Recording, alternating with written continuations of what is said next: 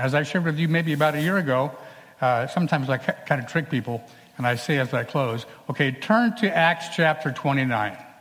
And you were all doing this. Some of you were doing this. And you go, there is no Acts 29.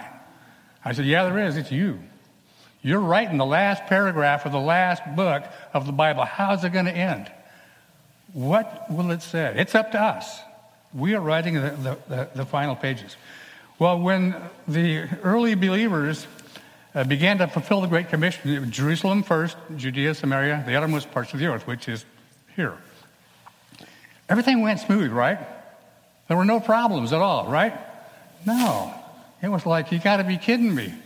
There are people that don't like us? Yeah, there are. But it comes from a different source. Spiritual warfare is alive and well. And the disciples kept getting put in jail. The Apostle Paul kept getting put in jail. Sometimes at our missions recruiting, we kind of leave that part out a little bit. But the fun part are the jailbreaks. We have jailbreaks in the Bible. In Acts chapter 5, they rounded up the apostles and put them in jail. All right, now what happens is this. In the middle of the night, an angel shows up. They see the angel. Wouldn't you like to see an angel? They see the angel. And the angel walks over and opens the door of the prison. Doesn't even use a key. Just opens the door. He says, okay, everybody out, jailbreak. And they all leave. But you know what? That was one case. There are several. We'll show you a second one in a minute. That's a case where the natural realm that we live in every day intersects the spiritual realm. That's around us every day you don't see. But sometimes it becomes visible and you see it. And a lot of times it has to do with a specific huge need, like saving your life. And the disciples saw the angel. The guards did not.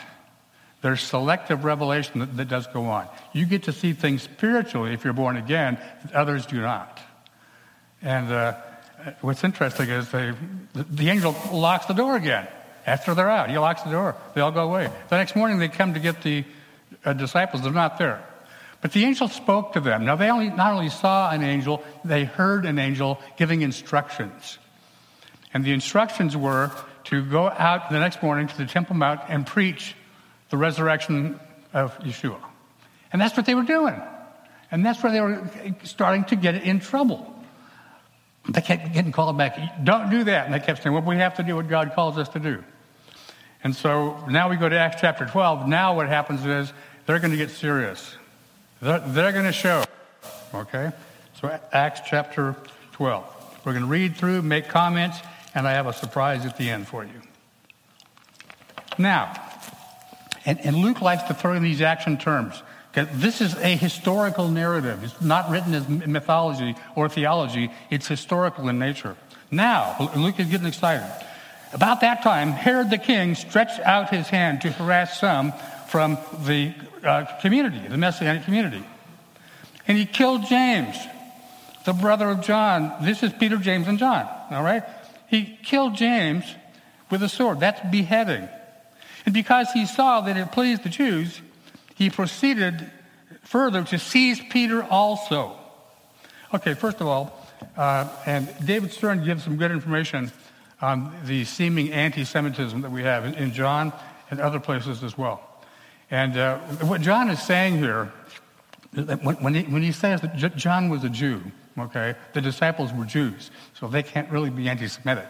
What John is saying is that the term is Judean, the Judean leadership at that time, they were all Sadducees. They are the ones who controlled the corrupt temple and all that was going on. Those were the guys that were after him, all right? What's interesting is we're in chapter 12. By chapter 15, there's a whole lot of Pharisees who've come to the Lord. A lot of Pharisees. You know, it starts out that we kind of perceive them as being the bad guys. They are not. When presented the gospel, they believe the scriptures. And like what Robin was saying, when you show them the scripture and they see it for themselves, they go, I know who that is. And so there was a large number of Pharisees who had come to faith. But never in the New Testament do we have a case of one Sadducee coming to faith. Not one. Interesting, isn't it? So when it says it pleased the Jews, it meant themselves, the aristocratic Sadducees that controlled the temple. And we're getting rich off of doing it. Okay.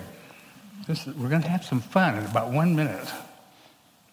So we have, in this section, we have the time, the dates given to us.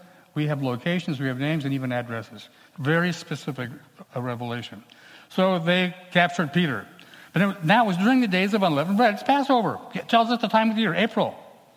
Okay, holiday time. So when he had arrested him, he put him in prison and delivered him to 4 squads of soldiers to keep him, intending to bring him out to the people after Passover. Why is that? Well, the law was, the political law was, you don't have those, he wants them killed. You don't do that during Passover, except if it's Yeshua. Then they break the law, right? That's one of the things in all of his trials were illegal. So he's trying to keep it legal. And what's happening is he's bringing it down to as soon as Passover is done, Peter is done. But we're given the time of the year. Remember the weather, probably in Jerusalem in April. It gets cold at night, all right? It gets cold at night. So we have the time given to us. Now, that sounds like Luke. Now, when Herod was about to bring him out, that night, okay, the last night, the 11th hour, Peter was in a prayer time, pleading before the Lord, leading the guard. No, Peter was sleeping. Isn't that interesting? That's how worried Peter was. He was sleeping between 2 soldiers, and the guards before the door were keeping the prison. Now, we have the number of guards given to us here. It's 16 Roman soldiers were guarding Peter. Okay, four of the squads. That's the same number that guarded the empty tomb. They haven't learned yet, have they? That 16 Roman soldiers can't stop an angel. Can't stop the God of Israel from doing his will. All right? So, and it says that he's bound by chains. And historical sources tell us that the chains, it wasn't just one chain to Peter and to the soldier. It wrapped around Peter, and each soldier had 2 chains wrapped around Peter. So they're saying is, there is no way he can ever get away. There's no way. It's impossible. We've learned our lesson the other time. He's not getting out of here. Now, behold. Now, when Luke says that, he says something big is about to happen. When he has 2 of those. Now, behold. An angel of the Lord stood by him. All of a sudden, out of nowhere, the intersection between the spiritual realm and natural realm intersects, and there's the angel. Bang, right there. Standing before Peter. And a light shone in the prison. By the way, there's no electricity. You ever thought of that? It came out of the spiritual glow. And he struck Peter on the side. The word struck in the original language means struck. He hit him. He whacked him. I often thought that a good TV show might be Struck by an Angel. Do you think? Oh, no. The angel slaps him. It's like, if you want to make a movie, it's one of the funniest movies of all time, of what happens here. These are the spiritual giants, our mentors, right? And it's a test of their faith as well. Well, he strikes Peter on the side, raises him up, he pulls him up, saying, "Arise quickly, get up, Peter." And his chains fell off of his hands. They just fell right off. And the angel said to him, "Gird yourself." He said, "Get dressed. And put on your sandals. Tie on your sandals. Put your shoes on, tie them." And so he did. He said to him, "Put on your garment. Get your jacket on. This is a jailbreak. We're getting out of here. And follow me." So he went out and followed him. And did not know that what was done by the angel was real, but thought he was seeing a vision. Well, Peter had seen some visions. He just had one concerning Cornelius. So he's saying, this is wonderful. Isn't it like the Lord, the last night of my life, to give me a comforting vision? And when I wake up and there they are, the executioners, and I'm going to die, I've had some comfort. He wasn't thinking this is real. Real angels, real soldiers, real prison, real escape. And the reality is, what's causing this? How is this happening? And the angel says, "Okay, follow me." It's like he's being sort of reluctant. So he went out and followed him, did not know that what was done by the angel was real, but thought he was seeing a vision. When they were past the first and the second guard posts, they came to the iron gate that leads to the city, which opened to them of its own accord. That gate opens all by itself. Isn't this the coolest story? And they went out and went down on one street, and immediately the angel departed from him. Imagine, if it was me, I would have said, now what do I do? Am I to go somewhere? Where do I go? Well, he is to go somewhere. Now what do I do? So,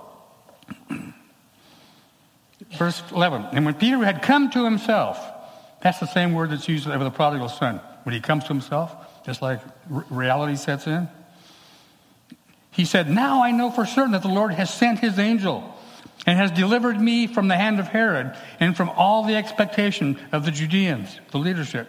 So when he had considered this, he came, here's another address, local address. He came to the house of Mary, the mother of John, whose surname was Mark. This is the Mark that traveled with the Apostle Paul. This is the Mark where he writes the book of Mark. This is the Mark that his mother hosted the Last Supper. This is a significant house, but he gives us where this takes place. Okay, and so Mark is an eyewitness from this point on. And Mark was a good friend of Peter. And after they went to the house of John, whose surname was Mark, here's the key. This is the key verse. Where many were gathered together praying. That's the key verse of this whole chapter. That is what caused the release of Peter from prison. When the community prays together in unity, big things happen. And that's what was going on. Now, I mentioned the fact that it's Passover. This is the end of Passover, the last night. That would be a Shabbat. So basically, this is a Havdalah service that moved into a prayer service for Peter. It says that they were praying intensely. Now, it wasn't just, dear Lord, please get Peter out of jail. Amen. This was a deep spiritual prayer time. The same wording is used here that Luke uses in the Garden of Gethsemane of Yeshua, praying intently. Same kind of intense prayer. This was big stuff. Sometimes we're called to that. All right? And when those kind of prayer meetings take place, things happen. Again, where the spiritual realm intersects with the natural realm, and big things happen. Your prayers change things. Peter was set free because people prayed. It wasn't because of Peter's prayers. He wasn't praying. Others were praying. It was because of their prayers that he was set free. And now, I'll try to keep from laughing. But again, this is one of the reasons we know the Bible's true. Because other groups, when they write about their heroes can do no wrong. Every time somebody does something wrong, it's recorded for us here, right? And here are our spiritual leaders of time past in this prayer meeting. And here's how they react. Many were praying, and Peter knocked at the door. Peter went there. The door's locked. He's knocking at the door. Okay? He's knocking at the door of the gate, and a girl named Rhoda, she gets a name in the Bible for something she's about to do. She came to answer the door. Who is it? It's Peter. And she lets him in, right? No, that's how we know it's true. She was so excited to hear his voice, she didn't let him in. Because of her gladness, she did not open the door, but ran in and announced that Peter stood before the gate. Now, let's discuss etiquette of prayer meetings. Okay, you don't interrupt a prayer meeting, number one. She was out of order, right? You don't give announcements at a prayer meeting. And how they react, again, it makes me want one to laugh. For gladness, she did not open the door, but ran in and announced, Peter is outside, he's at the door, before the gate. And he said to her, by the way, where it says you are beside yourself, that means you're nuts. Rhoda, you are nuts. But she kept insisting. And so that it was, they said, well, okay, maybe it's his angel. What that means is that they felt that Peter had been executed and his ghost is floating by saying goodbye, which is bad theology, by the way. It never crosses their mind that God had answered their prayer. Anybody ever have? Raise your hands. How do we pray? Do we pray expecting God to hear us? Because he does. Do we pray expecting God to do his will through our prayers? Because he does. In a case like this, to release someone from prison? Of course. Peter's far from done. He's got a lot yet to do. It looks really bad for him. But at the 11th hour, at the last minute, people go into an intense time of prayer, and he's released by an angel. By an angel. Now, only Peter sees the angel. The Romans don't see the angel. In fact, the next day, they get in big trouble. But Peter, when he comes in the room, by the way, I think the conversation went something like this. Rhoda came running in the door. Everybody, listen, listen, listen. Peter is here. He's outside the gate. Rhoda, first of all, you're out of order. You know what? We're having a prayer meeting here to pray that he would be released from prison. He can't be at the gate because he's in jail. Okay, what is wrong with you? Don't you see the reason we're praying that he is in prison? We're praying that he would be released. How could he be here if that's what we're doing? But, that's kind of dumb, isn't it? But we do that sometimes. That's how we pray. Well, he'll never answer, but I'm going to pray it anyway. I'll pray for your brother or sister, but I know that nothing will happen. Big things happen when people pray. Big things happen when people pray. And I'm giving this message to me way more than you. Okay, trust me on that. As I study these things, I go, oh, that's me on the bad part. Ooh, I have a lot to know and a lot to grow yet. But she kept on insisting. Peter kept on knocking. Now he's still, hey, it's cold out here. Let me in. And when they opened the door and saw him, they were astonished. The disciples were astonished at answered prayer. That doesn't fit with the spiritual giants I thought they were. They dealt with faith too, and the lack of it, just like us. They were just like us. But motioning with his hand to keep silent, let me tell you the story. I got testimony here now. He declared to them how the Lord had brought him out of the prison. He said, go and tell these things to James. This is the James who's the half-brother of Yeshua. Okay? And to the brethren. And he departed from there and went to another place. Now, prayer changed Peter's situation. Prayer saved Peter's life. Your prayers can save someone's life. Now, I'm sure there's things Robin can share with us about the dangers of where she goes and what she does. And people who are called go there anyway. And I heard some speakers speaking yesterday who were in other parts of the world, literally being, if you say his name again, we will kill you. And they had the means to do it. And in every case, not one was killed. But in every case, 90% of those listening came to the Lord. They hung in there in spite of opposition. And in their heart, they really believed, it's like Esther. Well, if you're going to kill me, but I'm not budging. And when they stood their ground, the enemy backed away. And they weren't killed. And they planted congregations. So I guess what I'm saying is, as we learn to pray, fear is what holds us back. I mean, fear of what? See, I'm talking to me. Well, if I pray nothing happens, I look bad, right? No. Sometimes God answers prayers by, I'll get back to you soon. Yeah, but I want it now. There's a lot of things I want now. And in the course of my life, I see it came later, and I go, wow, I'm glad I waited because that would not have been good. But we don't have those circumstances. We're to pray without ceasing. And sometimes we're called to pray intently. Now, continuing on, it's very interesting. Verse 18, then as soon as it was day, they're going to kill him. There was no small stir among the soldiers. That means there was a big stir among the soldiers about what had happened to Peter. He wasn't there. But when Herod had searched for him and not found him, he examined the guards and commanded that they should be put to death.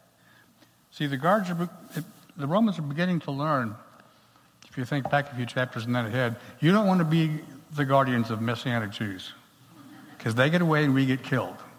It happens over and over again, starting with the empty tomb. The angel rolls back the stone and she was not there. And 16 Roman soldiers tried to play dead. Didn't work. Now what? And that keeps happening. We're on the winning team. Okay? The score is 0. Now, and then he went down from Judea to Caesarea and stayed there. Next verse, verse 20. Now Herod had been very angry. It's interesting. Every time you see Herod, he's angry. Every time you see him, he's angry. He's the opposite of a spirit-filled person. He's the opposite of Yeshua. He's filled with love and joy and peace and patience. He's angry. That's why he wanted to kill. He was angry with the people of Tyre and Sidon. But they came to him, wanted to make peace, having made Blastus, the king's personal aide, their friend. They asked for peace. But because their country was supplied with food by the king's country, so they set a day. On a set day, Herod, arrayed in royal apparel, sat on his throne and gave an oration to them. Now, those of you who go to Israel, you go to this exact spot. Okay, outside historical sources, including Josephus, tells us that this is a historical event. It took place in the theater at Caesarea. And there's a little niche in the middle of the theater, about halfway down. That's where Herod would have been sitting and then standing. So, again, history and archaeology and the Bible can intersect into real places to verify that these words are true, historically and theologically accurate. Herod sat on his throne, was right there, and gave an oration to them. The people kept shouting, "The voice of a God, and not of a man. The voice of a God, and not of a man." Then immediately, an angel of the Lord struck him. Peter got struck, and Herod got struck, but one was a little harder than the other because he did not give glory to God, and he died and was eaten by worms. But the word of God grew and multiplied. That part about Herod dying, the way he died, is recorded in outside history. And the whole thing about being eaten by worms, they give accounts of some gory things. We don't know what happened, but it was not a very pretty sight. But that's historical. The events in Acts chapter 12. Acts 12 begins with Herod being victorious, Peter being in prison, and the word of God being suppressed. Acts chapter 12 ends with Herod dead, Peter set free, and the word of God being proclaimed. And how does it end and how does it begin? What was the difference? People praying made the difference. It turned it upside down in a very short amount of time. In a very short amount of time.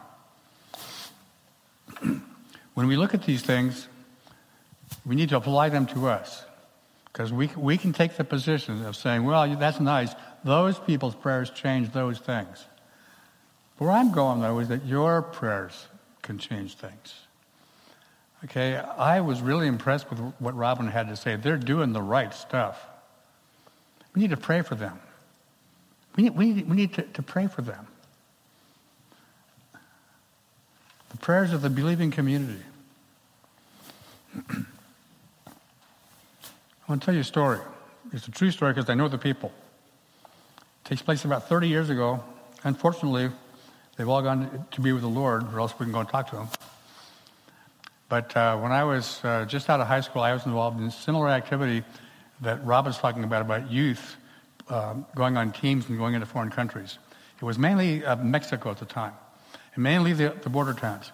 But one of the leaders, our church at that time was spearheading this. Our youth pastor had the vision to use young people in foreign countries on teams and do stuff. Evangelize, actually, and it works. And everybody said it wouldn't work, and we took the teams and it did work. I mean, sometimes entire villages would come to the Lord. And what are we doing? All we did was teach the word. We sang songs, teach the word, and we're nice to people. And it worked. And still working today. And so during that time, a lot of these youth were raised up and became the focal point of our life. It was missions. Okay? And then any money we made went in the gas money to go to Mexico. And so, but Brother George, we'll call him, that's really his name too, would organize these other groups to go further down, way down into central Mexico in the mountains. Now, some of those people down there, back then and today, the banditos that you see on TV with the big hats and the bandoliers and the guns, they still exist. The thieves and robbers and gangsters, they still exist today. And he was going to go and win them to the Lord. So he went down there and wasn't having much success, getting all kinds of opposition. And one evening, he was going from one village to the next, and his team was at a campfire, around a campfire. And all of a sudden, this commotion arose, and all these horses came riding up at full speed. And they came up and they briefly stopped and they began to run in circles around the campfire where Brother George's team was located. Then they started shooting all their guns up in the air. It's just like out of a movie. Exactly out of a movie. They were doing that. And then they stopped and they rode off. Brother George thought this was his last day on earth. I'm going to be killed. They've come to kill me. And they went away. And a few days later, he was at this little village. By the way, Susan, there's another little part I remember about the story. And it was a little Mexican cafe. Oh, and by the way, they counted the riders, 21 riders around, shooting their guns in the air. So they were in this cafe having something to drink and something to eat, and 21 riders rode up, that 21. And they kind of stormed the restaurant. Think in terms of what the restaurant would have looked like. It's a movie set looking thing, okay? They came in, and so he said, well, I'm going to die now. Now's the day I'm going to die. And so the leader picked up a chair, turned around, and sat right in front of him, looked at him, and he says, who are you? And what is it that you believe? He goes, well, my name's Brother George, and I believe the gospel. Let me share it with you. And he was speaking that night at a little church in that little community. And he thought he was going to die. So he said to them, he said, why don't you come to that church and you'll hear what I believe? They all showed up to the church. The invitation was given. All 21 came to the Lord. And afterwards, George, they're weeping, and he's sitting at the front row with them, and he's saying, I got a question for you. Remember the other night out at so-and-so place, it was a campfire, and my team was there, and you guys all came, were riding around us and shooting your guns? He said, what was that all about? He said, we'd come to kill you. And he said, well, why didn't you? There was 21 of you, and you had the guns. He said, he says, you didn't see it? George said, no. He said, see what? He said, there were 21 large men, shining men with flaming swords standing around you. 21. And George said, we didn't see anything. We did, and we scared us to death. Again, the spiritual world, as needed, intersects with the natural world and reveals to who he wants to see. In that case, it's telling these guys, back off. Well, the story's not over. Several months later, he's back home in the home church, which is where I was. He's giving on a Wednesday night prayer meeting, he's telling his story. He's giving his testimony. And he's kind of toward the end. And somebody raises their hand. And they said, Brother George, do you remember the date of that encounter? He says, yeah, I'll never forget. I was going to die. I know the exact date. He gave him the date. The guy says, well, on that date, there was an urgency in our church to gather together and to pray for you, to intercede for you. Intercessory prayer. What happened in Acts 12 was intercessory prayer. Now, we didn't know how to pray for you, so we just prayed all night long for you. And he said, there were 21 of us. No accident. Your prayers do things that you don't know anything about. I believe when you get to heaven, there will be people come to you and say, remember that night you prayed for me? That's when I got saved. See, there's stuff we don't know. We really need to pray for Robin and that ministry. Support that with everything you have. What they're doing is the right stuff. The right stuff. Pray without ceasing. I mean, how many books have been written on prayer that are wonderful? Read them. But do it. Do it. This story is kind of funny, but I can't help but think. See, Luke wrote Acts. And Luke was good friends with Paul. He traveled with Paul. And Paul was in jail a lot himself. I can't help but think that at some point in time, they're sitting around a campfire, and Luke's writing the book of Acts. He's getting a little help from Paul. And Paul says, hey, you know that time when Peter, when the angel came and everybody, and Rhoda, and they didn't believe he was out? He said, make sure you put that in there, okay? And then he says, and pray that I get released from jail too while you're at it. He could use a jailbreak as well. We can put all of our faith and all of our trust in him and move into the spiritual realm without fear. Because sometimes the fear is, what are other people going to think of us? That's how I came to the Lord, by seeing other people simply living the life of a believer. Sometimes that's all it takes. I saw that it was real in them. No one tried to lead me to the Lord. No one. I saw it in you, people like you. I said, that's real and I want it. So do it. Live the believing life, the Spirit-filled life. May your life look like the life of Yeshua, filled with love, joy, peace, patience, kindness, goodness, gentleness, meekness, self-control. No other religion has that. All of Peter's sermons in Acts were about the resurrection. No other religion has that. We serve a living founder, a living Savior. No one else does that. That's the story. And we have one commission. Okay, the job of the community is to fulfill the Great Commission. Support Robin. Let's all stand. Our God of our fathers, God of Abraham, God of Isaac, and God of Jacob, for stories like this where we see people falling short of being perfect and yet you still honor their prayers, and it was unbelievable, but a miracle is something that is unbelievable. I thank you that we have some unbelievable miracles in this very room. That other people wrote off and said that they will never come to the Lord, but they did. They'll never amount to anything, but they have. And Lord, I pray that we would be as usable as possible before you. Coming out of the holidays, may we have that sense of being cleansed and clean and looking ahead to what you have for us. I thank you for this congregation, for Larry and for Fran, and for all the work that has gone into it, and for those who come and are fed. May we send forth teams throughout the world, plant congregations. Lord, I just thank you for the things that lie ahead are the best things yet in history. The best is yet to come. When things are falling apart, that's when we're needed the most. May we seize opportunities. May we recognize divine appointments and be there when we're needed. In Yeshua's name. Sing with me. The Lord bless thee. You know it. And keep thee.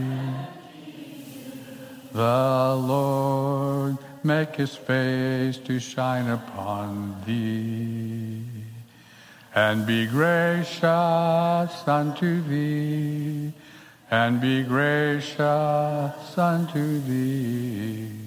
The Lord lift up his countenance upon thee, and give thee peace. Shabbat shalom.